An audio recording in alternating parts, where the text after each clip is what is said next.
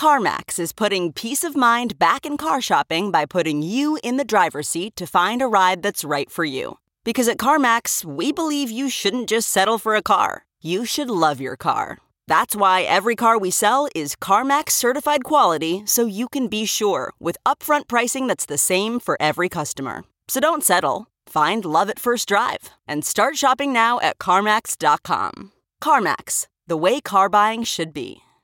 Worried about letting someone else pick out the perfect avocado for your perfect impress them on the third date guacamole? Well, good thing Instacart shoppers are as picky as you are. They find ripe avocados like it's their guac on the line. They are milk expiration date detectives. They bag eggs like the 12 precious pieces of cargo they are. So let Instacart shoppers overthink your groceries so that you can overthink what you'll wear on that third date. Download the Instacart app today to get free delivery on your first 3 orders, while supplies last. Minimum $10 per order. Additional terms apply. Okay, picture this. It's Friday afternoon when a thought hits you. I can spend another weekend doing the same old whatever, or I can hop into my all-new Hyundai Santa Fe and hit the road. With available H-Track all-wheel drive and 3-row seating, my whole family can head deep into the wild. Conquer the weekend in the all-new Hyundai Santa Fe. Visit HyundaiUSA.com or call 562-314-4603 for more details. Hyundai, there's joy in every journey. Welcome to The Science of Success, the #1 evidence-based growth podcast on the internet, bringing the world's top experts right to you. Introducing your hosts, Matt Bodner and Austin Fable. Welcome to another episode of The Science of Success, the #1 evidence-based growth podcast on the internet with over 5 million downloads and listeners like you in over 100 countries. In this episode, we help you crack the leadership code and dig into what the studies and research show about effective leadership with our guest, Alain Hunkins.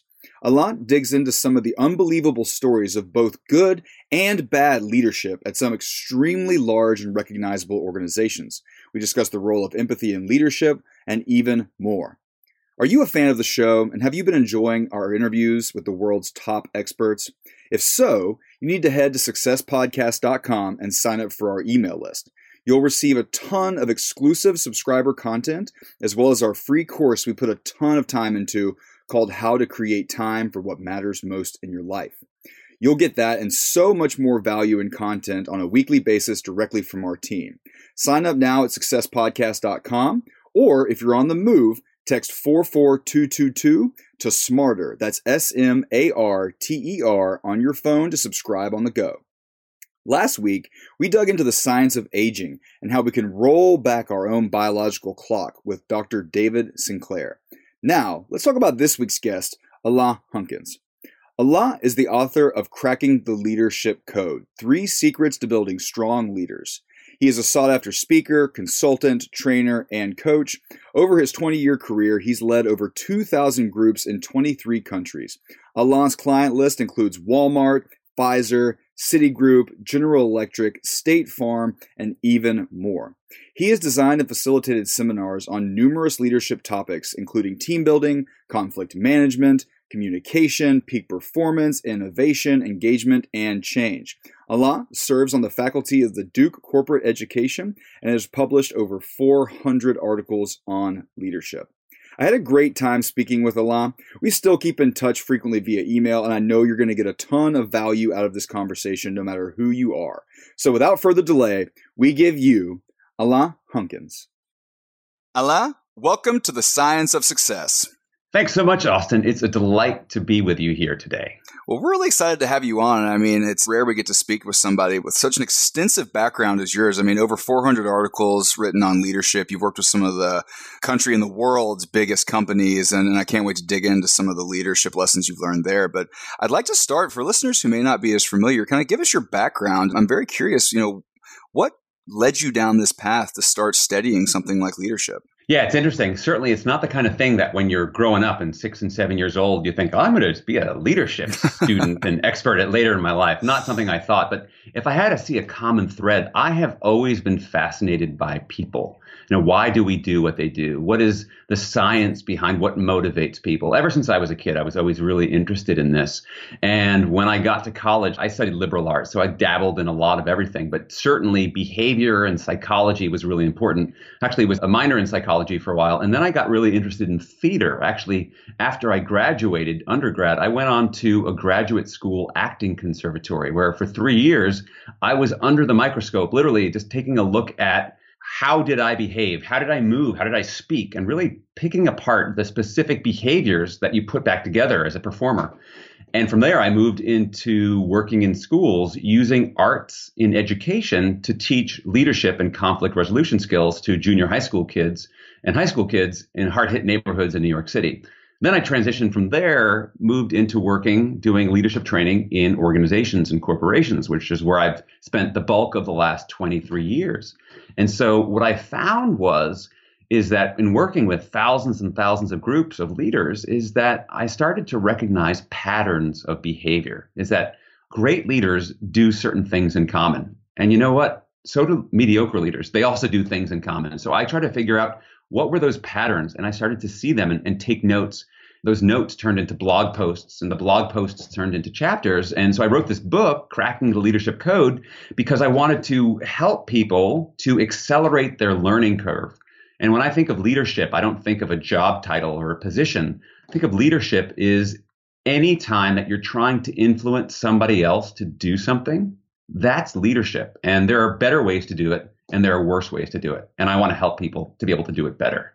Yeah, I love that definition of leadership. And I think it's interesting to hear you say that good leaders all share certain things in common. Mediocre leaders share certain things in common. And I think we found that to be true here as well. I mean, at the Science of Success, we've spent the past 5 years interviewing some of the world's top performers. And really, it's funny, but you wouldn't think so. But a best-selling author and psychology expert has a lot more in common with an FBI hostage negotiator who also has a lot more in common with an extreme sports psychology consultant. So there's these common threads that bring all these people together as high performers and obviously as leaders too. And I really can't wait to dig into some of these commonalities. But before we do, in your book and in your TED Talk both, you share this story about a company who's dealing with customers complaining about long wait times and some of the solutions they went through. Do you mind sharing that story? I found it to be so engaging and comical, but a really kind of great point to kind of set the stage.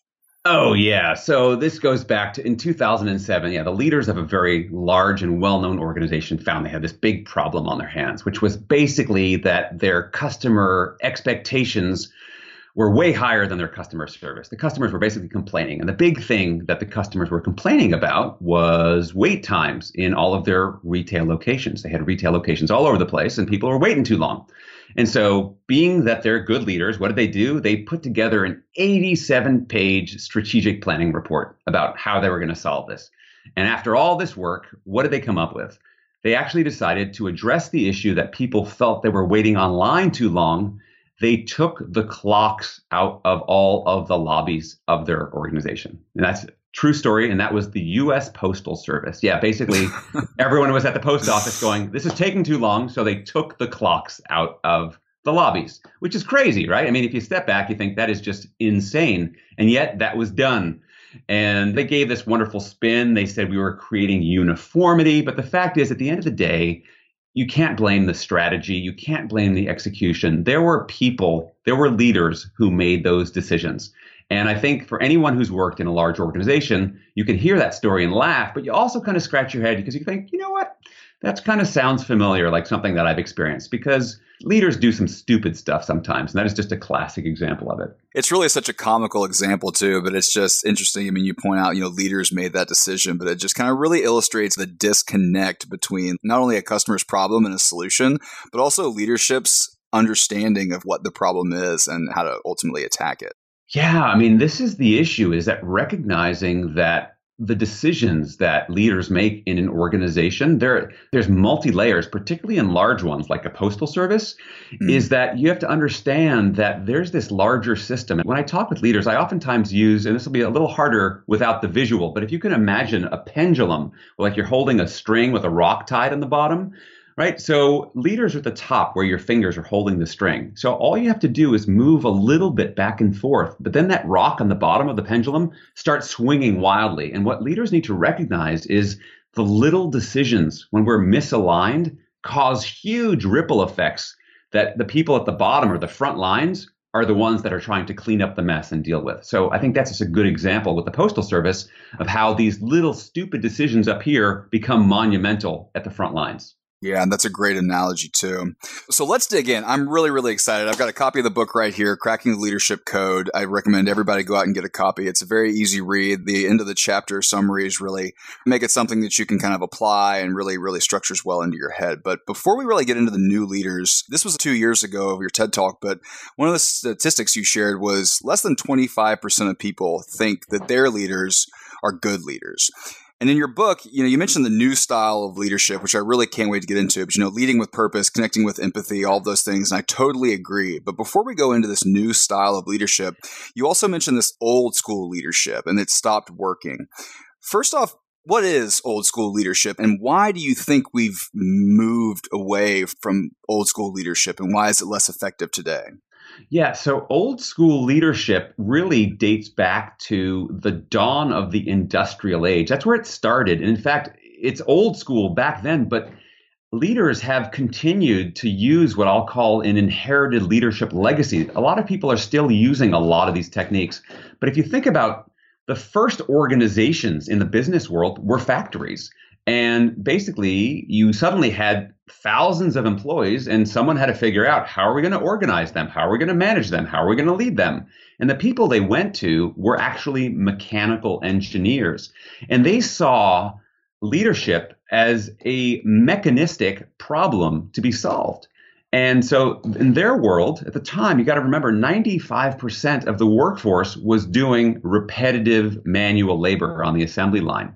And so the goal for leadership was to get the employees to basically crank out as many widgets on the widget factory line as possible, where they really didn't want people thinking. They saw management was the brains and leadership was the brawn. In fact, there's a great quote from Henry Ford, who founded the Ford Motor Company. He said, "Why is it every time I want a pair of hands, they come with a brain attached?" So there was this sense of old school leadership was about command and control, where the world was pretty constant. So we'll go back to Ford. Ford produced the Model T as their main car for 27 years. Production never changed. It was the same car, right? We don't live in that world anymore. And we don't have people who are just a pair of hands. We live in this knowledge worker economy where we need people to be thinking creatively and problem solving on their own, where it isn't just this repetitive old school, do what I tell you because I'm your boss, that's why. I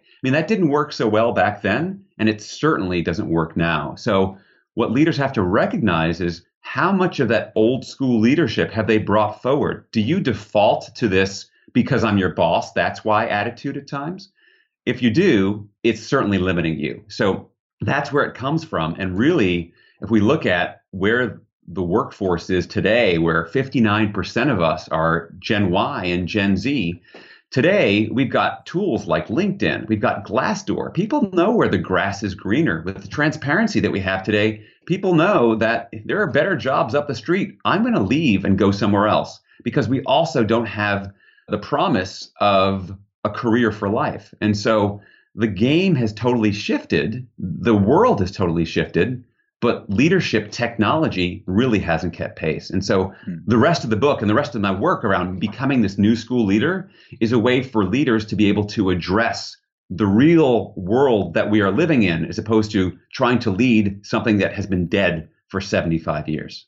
Yeah, it's such many, many great points there. When I think of old school leadership, I think of like the foreman and the factory and, well, if you don't do the job, I'll find somebody else who can. There's like very little thought there, as you pointed out. And I think, as we shift to this new work environment, we do need people that are going to be thinking through things, problem solving, but we need to find the right people and make sure as a leader that we can develop people and guide them to become these types of people that can work on their own, can strategically think, and can problem solve on their own. And I think it really all starts in kind of setting that value on that kind of thinking at the top and letting your employees know that their thoughts are valued, but also making sure productivity remains constant. Oh, completely. And you really touch on a great point here, Austin, which is you want to care for people and get their input and value them. And at the same time, you want to make sure that productivity remains constant. So if we kind of boil those into two categories, we'll call it people and we'll call it profit, because they both start with P and it's fun. So you've got these two categories and they're both important. And what I have found in my research is while they're both important, to be effective and sustainable and successful long term, it's a question of prioritizing. Is that if you really want to succeed long term, you need to put the people side before the profit. Because if you try to profit and then hope that the people will catch up, you're going to lose. Because let's face it, it doesn't matter what industry you're in. You can be in technology, manufacturing, pharmaceuticals, high tech. You're in the people business.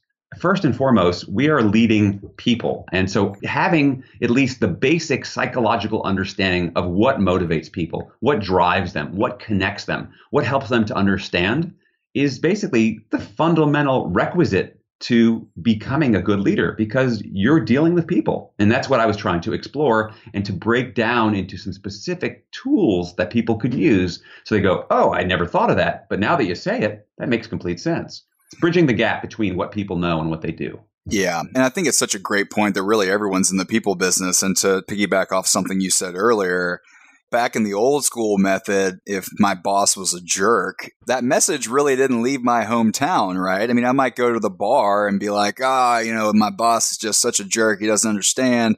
But now I can post that online on, like what you mentioned, LinkedIn, Glassdoor, and all of a sudden the word really gets out there. So if you don't focus on your people, they have a lot larger of a megaphone now than they did. It's not just gossip at the watering hole. It's something that anybody can search and find. Oh, completely. I mean, I share the example in the book about Susan Fowler, who was an engineer at Uber.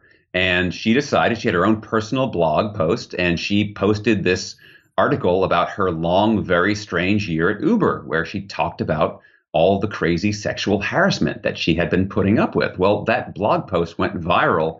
And that was the catalyst that forced the top 20, 25 executives at Uber to have to step down, including the CEO. And Uber's market share took a massive hit. And like you said, she had a platform that wasn't available to anyone even 15 years ago because of the level of technology and transparency that we have today. Yeah. So powerful. So I want to kind of zoom out real quick because I want to dig into some of the meat of the book, because there's a lot of things I want to discuss. So in the book, you go through these master keys of your framework. Walk us through these master keys and what they are. Sure. There's three master keys, or I call the three secrets to building strong leaders. So the first one is connection, because at its heart, leadership is a relationship, and the quality of that relationship is based on the quality of the connection. So there's connection. The next one is around communication. And communication is obviously critical to leadership success, because the goal of communication isn't communication itself. The goal is creating shared understanding. And the reason that shared understanding is so important is because creating a platform of shared understanding is what enables you to make great decisions to get great results. So that's the second, is communication. The third is collaboration. Is that what great leaders recognize is that for people to perform at their best, they need an environment in which they can thrive.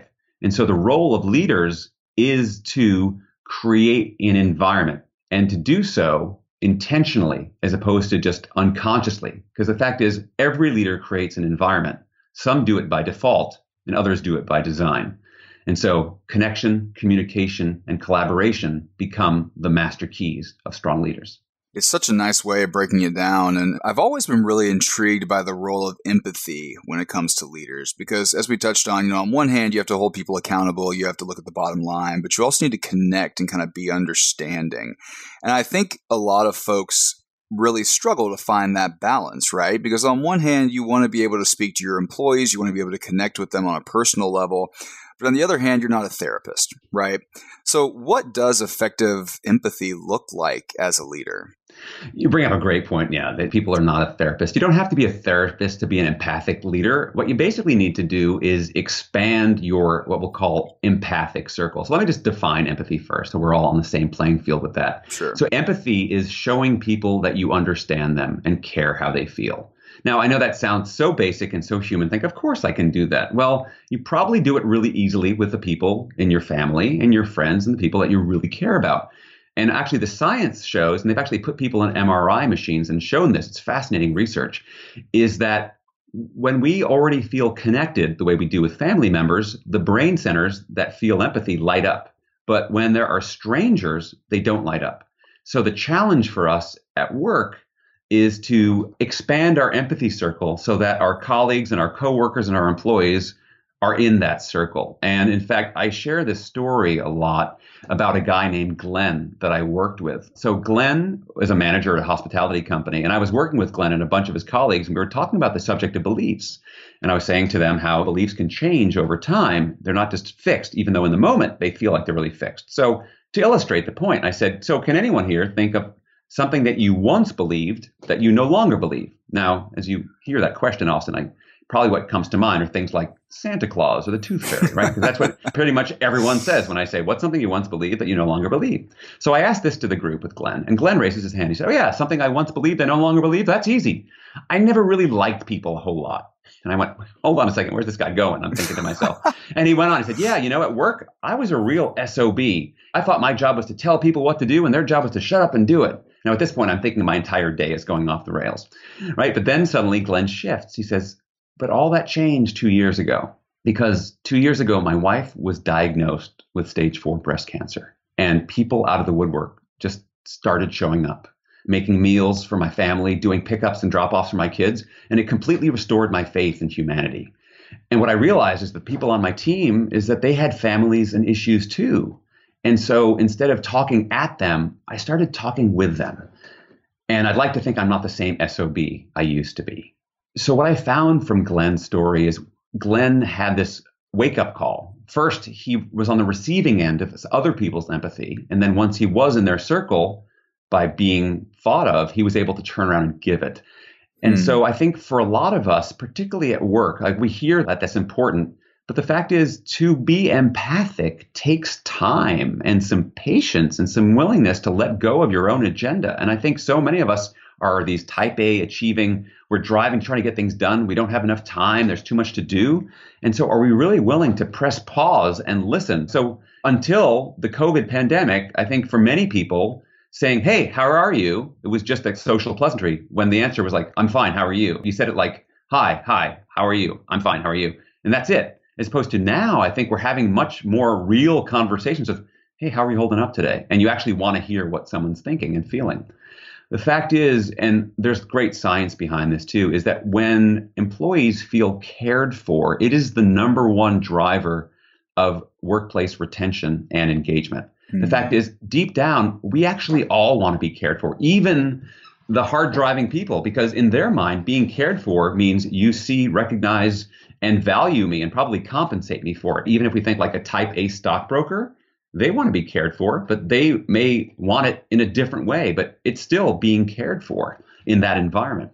So for us to recognize as leaders, we want to start building empathy, because empathy becomes the fast track to connection.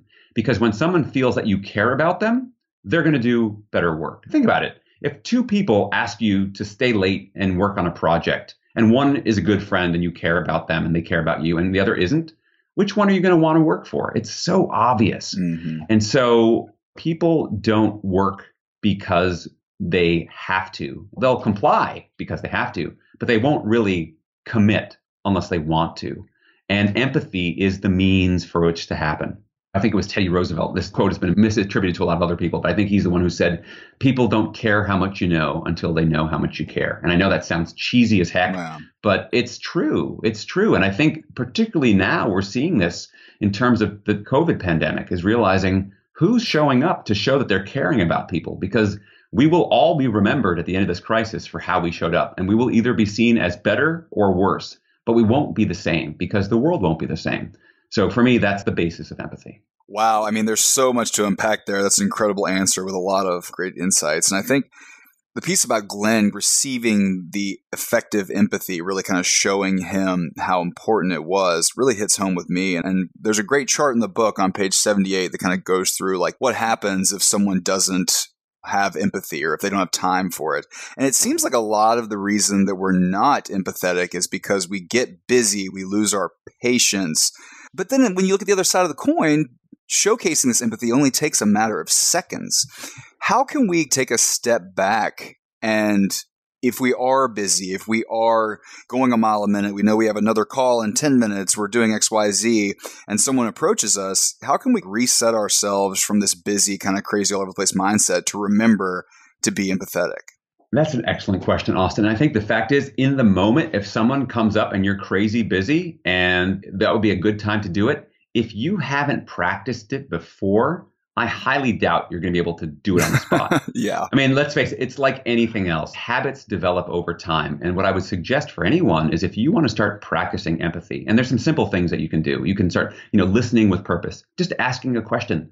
Hey, how are you? Really? And asking people to go beyond, I'm fine, how are you? Is to start to build and structure those moments into your day at times that you're not feeling the pressure. So that way, in that moment when you should do it, you'll actually have some muscle memory to be able to draw on, because otherwise you won't be able to do it. I mean, none of us can unless we do it regularly. Mm-hmm. And so that's probably the place to start, is to build in opportunities. I mean, we should be checking in with our people on a consistent basis. I know that years ago, Gallup came up with this wonderful book called First Break All the Rules. And they had these Gallup 12 questions. And one of them was, has someone in the last 7 days appreciated my work? And it's funny, as I shared that statistic with people I worked with, they said, 7 days? I'd be happy with 7 months, right? It's amazing how long some of us can go without feeling cared for. But again, it's going to sound cheesy. I'm going to use another analogy here, which is, in some ways, we're not that different from plants and flowers, right? They need to be watered and nurtured. And if we don't water and nurture those relationships, they're going to wither and they're going to die. And in the case of work, what that's going to mean is that people are going to start checking out other job opportunities, because look, if you're not giving me a compelling reason to stay, if I'm not feeling engaged, if someone down the block will offer me similar disengaged work, but will give me 15% more money, I'm out of here, right? You've got to give me a compelling reason to stay.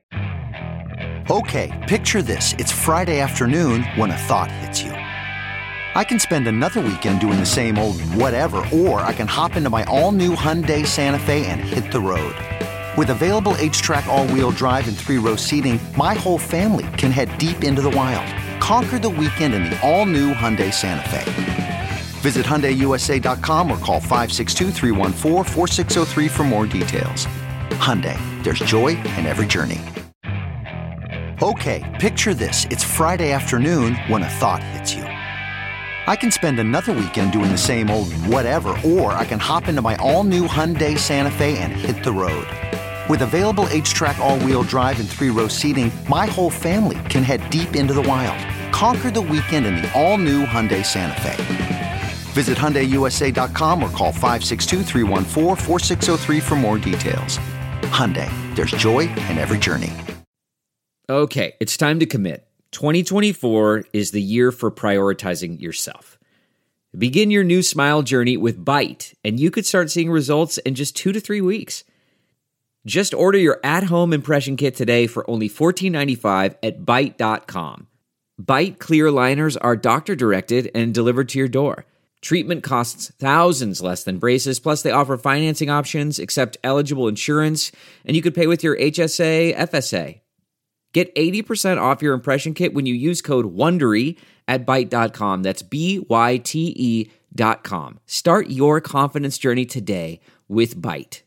I normally find bras to be so uncomfortable and constricting, but Skims has changed that. You know I love Skims underwear, so I finally tried their bras, and Skims has delivered again. Skims bras are worth the hype for the amazing shape and support they give, but what I wasn't expecting was how comfortable they are too. I've tried so many bras in the past, and the main issue that I have is that they weren't supportive enough, to the point where they felt slouchy. I love my Skims wireless form bra because it's so comfortable and supportive. The older I get, the more I care about actually being comfortable in what I wear every day. And with my wireless form bra, I no longer have to sacrifice my comfort for the support I need. Shop Skims bras at skims.com, now available in 62 sizes, 30A to 46H. Plus, get free shipping on all orders over $75. If you haven't yet, be sure to let them know we sent you. After you place your order, select podcast in the survey and select our show in the drop-down menu that follows.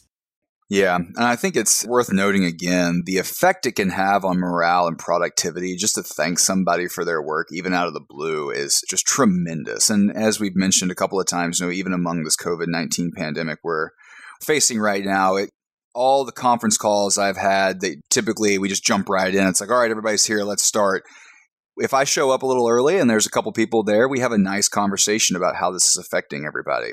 But it ultimately yields to a much better conversation because I have some sort of context. Okay, I know that John, his kids are out of daycare, so he's got kids running around. Mary just made a joke about how she's in Florida because she's isolating there. It just really kind of adds so much to the process. And then even internally, when not dealing with other folks or outside of your organization, but even inside, there's a lot of people, at least in our company, who have been working overtime to try to address some of the needs that have arisen from this crisis. And I've been trying to make a point just to stop every day and at least thank somebody for going the extra mile. Or, hey, I know you've been working a little bit late this week. I really want you to know I appreciate it. The work's looking great. And it just not only creates this boost in productivity, but they become friends, right? Now we have like hour-long phone calls, go for a walk and chit-chat with people that previously I had a work relationship with, but it's blossomed to use the plant analogy, into something much deeper, which ultimately makes our working relationship much more effective as well. Oh, completely. As you share that, it reminds me of this guy, and I actually share the story in the book too, this guy, Matt, who's a district manager actually for a fast food franchise, one of the largest food franchises in the world. And he's actually ranked, there's 100 district managers in the company, and Matt is now number one on their list. He has been for a couple of years. When I met Matt, he was number one. And I said, Matt, have you always been the number one district manager? And he said, no, actually, when I started years ago, I was like number 84. I said, so what changed? And so very much to your point, Austin, is what he realized is when he started, he used to think of work that his job was to be the fixer, right? He would see what was wrong. He had to solve problems and go in and tell people what to do. And he actually saw, his words, he said, I saw people like worker bees. Actually, in some cases, I'd come into the restaurants and I didn't even know some people's names. They'd come, they'd go. I didn't even know who they were. But when I realized my job, and people don't want a fixer, is what they want is they want a leader. So he'd start coming in and started shifting. He started saying, so, hey, how was your weekend? Like what you're saying, building some personal relationships. And instead of coming in with a list of things that were wrong and telling him what to do, he'd say, so this is what I have on my list. What do you think's going on? And having them generate their own solutions. And what he found was, as he started doing all that, his performance numbers started going up because people took more ownership of what was going on. And the way he described it to me, the kicker of the story is, he said, so I'm number one now. He said, my work is so much easier than it was when I was 78. And I'm having so much more fun because I'm building these great relationships. And a lot of my former store managers are now my colleagues and have been promoted to district manager. And so for me, it's the sense that we think, oh, I don't have time. I've got a job to do, right? Like, no, actually, your job is to build relationship. And maybe if you saw it as an investment of work, you might think of it differently. It's this giant reframe, if that makes sense. Yeah, it's great. And one thing that I just noted in my head when you said that, as all the people he works with get promoted, it's like a rising tide raises all ships, right? Like as the people that he's been empathetic with and have helped have increased their careers, it's going to ultimately increase his clout in the organization in general. And I think it's a really great example because he didn't start being empathetic, right? He started, it was either 84, 87 of the leaders, and now he's number one.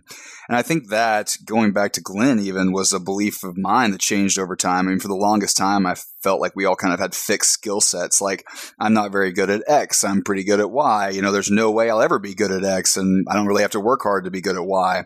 But that changes, right? I mean, everything like empathy, these are things like muscles. I mean, we can strengthen them over time and we can start working on something we're not good at and ultimately be great at it and reap the benefits that we maybe used to look at someone who it was so easy with. And we're like, oh, I wish I had that. Well, you can have that as long as you're willing to put in the time and maybe be a little bit uncomfortable to increase that skill set. Now, you know, I'm not going to be like playing in the NBA anytime soon. I mean, some things are a little fixed, but when it comes to these soft skills and nuanced approaches to things, we can get better over time. I want to kind of transition. I think we've spent a lot of time on empathy, but communication. And you spend a lot of time too, and I kind of want to tie these a little bit together, but one thing I really enjoyed about the book is you give a lot of attention to like little things that really kind of add up over time. One thing that I loved was being on time to meetings and calls. Why is it so important that we give the attention to these small things? And what does it say when we don't to the people that we work with? Yeah, it's so important to give attention to these small things because as leaders, we have to recognize that we are under a microscope, that everything that we do and say gets watched. Everything that we don't do and say gets watched. And people are putting their little rating scorecard together. And so, for example, showing up on time. It's the simplest thing to measure or not. You're either here or you're not. And so for me, recognizing what is my leadership behavior communicating to other people? Because example is the main thing in influencing other people, right? It isn't what we say, it's what we do. And so something as simple as showing up on time sends a very clear message. Just how you greet people. I'll just share another story around just the power of recognizing that you're always being watched. So I was working with a group of flight attendants who were at a customer service conference in Chicago. And one of the flight attendants came over to me on a break and said, I just got to tell you something about, this company. I know we're doing this training, but frankly, this is all a bunch of hypocrites. I was like, well, tell me more. What do you mean? She said, I'll give you an example, classic example. She said, I flew over here from Germany to do this training. And I was working the flight. I was actually working the first class cabin. So this is not business class. This is international first class. So these are the top tier customers who are paying well over $10,000 a ticket to do this. So she is trained. She's a skilled professional. She said, I'm on this flight, and who walks in to sit in first class? It's none other than one of our very, very senior executives who you'd see their face in the airline magazine. And this executive comes in the plane, sits down. Now you'd think, because we've all been trained to go around and greet people, shake their hands, thank you for your business, thank you for your loyalty, to build relationship, that he would model that he would do that. No, he just sits in the chair. He pulls out his laptop. He doesn't even say hello to me, sits there the whole flight. We get to Chicago. He doesn't even say thank you and gets off the plane. Wow. Right. So what's amazing is we don't ever get to hear that executive side of the story. We don't know. Maybe he had some giant deadline. Maybe he had a death in the family. Maybe he wasn't feeling well. But you know what? That's the intention. That's not what we get. Like that flight attendant, all she got was the behavior of, I don't care enough to say hi or thank you to you, which again, it's a communication, but it's also a connection piece. And so we have to realize that we have to become metacognitive, thinking about thinking and thinking about behavior at that broader scale. What's the message I want to send? And the more conscious that we start showing up, like, oh, if I'm on time, what does that say? What does that say about my track record? When I learned that from a mentor, and by the way, everything I've learned, I learned from somebody else, right? So I remember I used to start showing up on time. And then at the beginning, I get really upset because other people wouldn't be on time. Like, well, I made the effort. I'm on time. Why aren't they on time? Yeah. And what I realized, Austin, after a while, I made peace with that because I said to myself, I don't show up on time for them. I show up on time for me because that's the kind of person that I want to be. And I'm a firm believer that when you build these consistent habits, they're going to pay dividends. Now, they may not pay it in that moment, and you might feel like you're being left out on the lurch because you're there on time and someone else is not. But overall, like we were saying before, with the habit of being empathetic, you can't pull it out of a hat if you haven't been practicing it. And so I think building these habits of connection, of communication, of collaboration consistently, repeatedly over time is what's going to set you on the fast track towards leadership success. Yeah, I love it. And digging into communication a little bit more, what are the pillars of effectively communicating as a leader? I mean, I speak to hundreds of people every week, and I've experienced good communication, bad communication, and in most cases, poor communication, at least I think, is not intentional, but in all cases, it causes confusion, a lot of times wasted effort, work when direction isn't clear, and even in my personal case, some anxiety. If I'm not clear or I'm not communicated with, I'm like, am I doing it right? What's going on here? What can I possibly do? So what are the pillars of starting to communicate effectively as a leader? Yeah, you bring up such an important point because the fact is, no one intends to be a lousy communicator. And yet only 30% of people think that their leaders communicate well. It's a shockingly low number. And the biggest problem behind it is this, that we have this gap, which the fact is all of our information and our understanding and our insights is 100% crystal clear to us in our own brains, in our own minds. Like, of course I know what I mean, but that's not communication. That's what your understanding of it. And so we have to get alignment between what we mean, what we actually say, and whether that's verbal or written or email or whatnot, and what is heard, right? So there's three parts: what I mean, what I say, and what you hear. And most of those times, things are not in alignment. So I'll just kind of jump to some quick solutions around things you can do. So number one is, do you have a clear central message to what you're trying to say? Do you have a goal? What is that central message? Your central message should be concise, like 8 words or less concise. Like if people can only remember one thing, what would that message be? Because so many of us have all this information. And all the studies will say that people can only remember between 10 and 20% of a group of content anyway. So you want to make sure it is the right 10 or 20%. So first, do you have a very clear central message? And then how do you support your central message with simple logic that builds, whether that's data points, whether that's stories that illustrate it, because stories bring it to life? Do you repeat your central message multiple times? Look, advertisers know this all too well, right? We always hear the same thing over and over again. I'm sure there are jingles from commercials you can remember from your childhood because you heard them so many times, right? So do we repeat ourselves multiple times? And then another really important piece of clear communication is, what are we doing to confirm that the other person has understood us? And I call this asking for a receipt.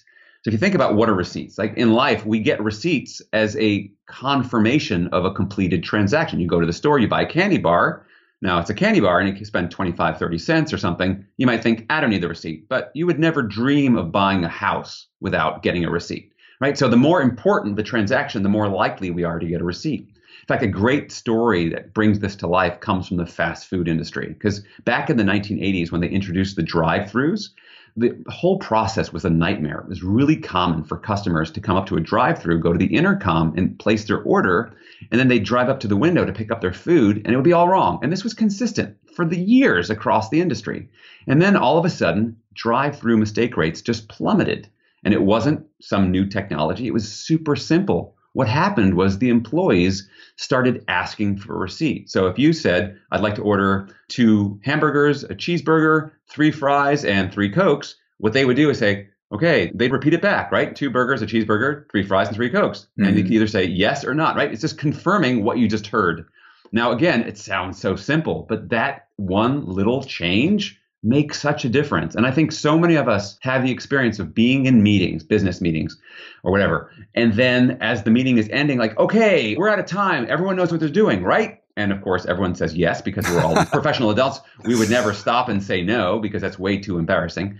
So we all assume that we're all on the same page. And then I'm sure you've had this experience, Austin. Many of the listeners will have too. We go out in the hall. We have the meeting after the meeting. So what did Austin say he's doing? What was that, right? Like, we've all had that experience, right? Sure. Because we didn't take the time to confirm, right? We didn't take the time to asking for a receipt in the moment. And so because we want to get that understanding, because after we get that understanding is when we want to be able to go off and take action on that. And that's why you get that anxiety of like, am I doing the right thing? Am I not doing the right thing? Because we want to feel like the actions are built on this solid foundation of we're doing the right thing based on understanding as opposed to misunderstanding. Yeah, I think that's so huge. And the fast food example really brings that to life. It's not some new tech. It's not like some crazy thing that's going to take years to implement within your large organization. I mean, it's just a confirmation that the message that you tried to convey was received the way that you meant to convey it. Exactly. So I want to kind of start wrapping up a little bit here. I know you're very busy and I want to be respectful of your time, but this has been a great conversation. And one thing that I just wanted to get your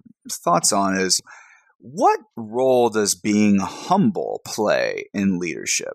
Oh, what a great question. And it plays a huge role in leadership, because if we think about what does humility really mean? To me, humility is the willingness to take my very achievement-oriented, large, maybe competitive ego and put it aside, maybe temporarily, but the willingness to suppress it temporarily.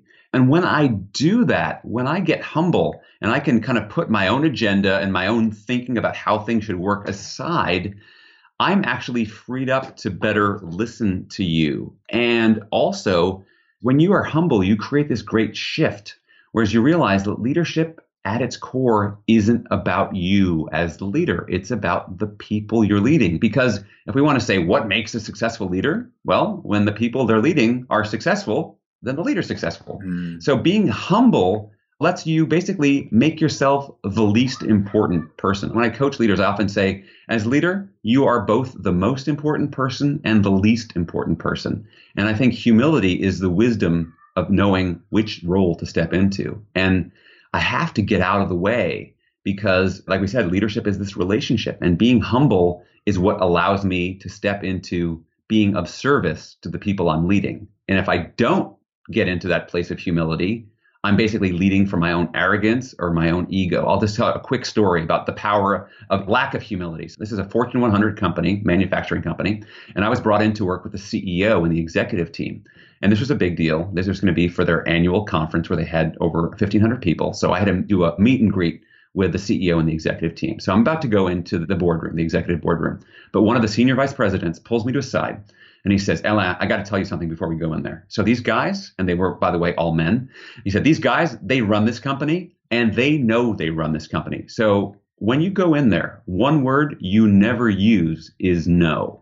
You can say maybe, you can say I'm not sure, or I'll look into it, but you never say the word no directly to them. Wow. And then he stopped and paused and says, do you understand? And then he waited like for a verbal yes, as though I'm sitting in the exit row of a plane. Like, do you understand? And I had to literally say yes. And as I'm saying yes, inside I'm thinking, this is flipping crazy. They had institutionalized a lack of humility. I mean, what ego, what arrogance to think we don't want to have anyone ever say no to us. So just think about what that was costing them. And here's the thing, is you might look at that company and say, but they're a Fortune 100 company. And I would say, yes, they're successful, but not because of their arrogance. They're successful in spite of it. Think about how much more successful they could be. And so going back to your original question, yes, humility is tremendously important because it frees us up to actually lead better. I think it's a huge point. I'm glad that the research supports what I was thinking in my head. But, you know, I think part of being a good leader, at least in the times that I've led people and the times that I've been led or mentored, it's about acknowledging that you yourself are also on a journey of progression, right? You don't have all the answers currently, and you're improving and you're dealing with maybe on a different level, but you're really dealing with a lot of the same things your employees are, especially if you've hired good people. You want to improve your skill set. You want to add new skills. And of course, you need to have a basic understanding of what you do here, what means success, what doesn't mean success. But things like asking questions should always be encouraged, even from leadership, because we're all trying to improve ourselves, right? We're all trying to be successful. We all want to be, quote unquote, masters of our field, but we're all on that journey together, and the journey really never stops. Yeah. And I think what you're getting at is the sense, this belief. I say, take off the superhero cape, right? Like you said, leaders should ask questions, right? Stop trying to think that you need to be this all-seeing, all-knowing, all-powerful thing, because actually when you humanize yourself, and this is, of course, assuming that you've already built real human connection based on empathy, people appreciate it. You know, they actually go, oh, you're human like me. And people can identify and connect with that. And they're actually much more willing to engage with you. So if you think that somehow you have to be the superhuman, it's not what it's about. It's about being superhuman, right? It's right. So there's a big difference between the two. So, yeah. This has been such a great conversation. I've only got one more question, and then I want to make sure that people know where to find the book, where to find you, where they can engage with you. Yeah. But you've obviously studied thousands and thousands of leaders and obviously published over 400 articles on leadership. When you look historically, or maybe not even historically, just in general, who do you think embodies what a leader should be? Well, frankly, I'll just give you a present example of where we are and where we're going for the world we're in. I think that the head of New Zealand, Jacinda Ardern, is just doing a marvelous job of showing how you can be humanistic, empathic, and also delivering great results, really clear boundaries. I think of how she's dealt with the COVID pandemic. I mean, they basically eradicated the virus in New Zealand. And a lot of that has to do with the kind of leadership that she's showing. So you can have both. You can be kind of soft and caring, and you can also deliver great results. So I think that's a great example of someone who's doing it right now. That's great. We'll definitely link to all of that in the show notes. So, Alain, thank you so much for the time. This has been an incredible conversation. You asked me before the call what a home run interview looks like. This is what a home run interview looks like. It was incredible speaking with you, but I want to make sure that the listeners and the audience can find you. Where can they buy the book? Where can they engage with you on social media and learn more? Yeah, so the easiest place to find me, because my name has got that funny spelling, Alain. So the easiest way is to go right to the book page, which is www.crackingtheleadershipcode.com. That will take you right to the books page where you can download the first chapter to get a preview of it. And that links right to my AlainHunkins.com website. So you'll be right there. You can learn about all the other work that I do in helping people become stronger leaders. And there are also buttons there. You can connect with me on LinkedIn. That's where I do all of my social media work, is on LinkedIn. So that's probably the easiest place to find me. And Austin, thank you so much. It's been a super home run, fun time talking with you today. So thank you so much. I appreciate it. You made it easy on me. Listeners, please go check out the book. Again, it's Cracking the Leadership Code by Alain Hunkins. Check it out. Thank you so much for listening to The Science of Success. We created this show to help you, our listeners, master evidence-based growth. I love hearing from listeners. If you want to reach out, share your story, or just say hi, shoot me an email. My email is matt@successpodcast.com. That's matt@successpodcast.com. I'd love to hear from you, and I read and respond to every single listener email. I'm going to give you 3 reasons why you should sign up for our email list today by going to successpodcast.com, signing up right on the homepage. There's some incredible stuff that's only available to those on the email list, so be sure to sign up, including an exclusive curated weekly email from us called Mindset Monday, which is short, simple, filled with articles, stories, things that we found interesting and fascinating in the world of evidence-based growth in the last week. Next, you're getting an exclusive chance to shape the show, including voting on guests, submitting your own personal questions that we'll ask guests on air, and much more. Lastly, you're going to get a free guide we created based on listener demand, our most popular guide, which is called How to Organize and Remember Everything. You can get it completely for free, along with another surprise bonus guide by signing up and joining the email list today. Again, you can do that at successpodcast.com, sign up right at the homepage, or if you're on the go, just text the word SMARTER, SMARTER, to the number 44222. Remember, the greatest compliment you can give us is a referral to a friend, either live or online. If you enjoyed this episode, please leave us an awesome review and subscribe on iTunes, because that helps boost the algorithm, that helps us move up the iTunes rankings, and helps more people discover the science of success. Don't forget, if you want to get all the incredible information we talk about in the show, links, transcripts, everything we discuss, and much more, be sure to check out our show notes. You can get those at successpodcast.com. Just hit the show notes button right at the top. Thanks again, and we'll see you on the next episode of The Science of Success.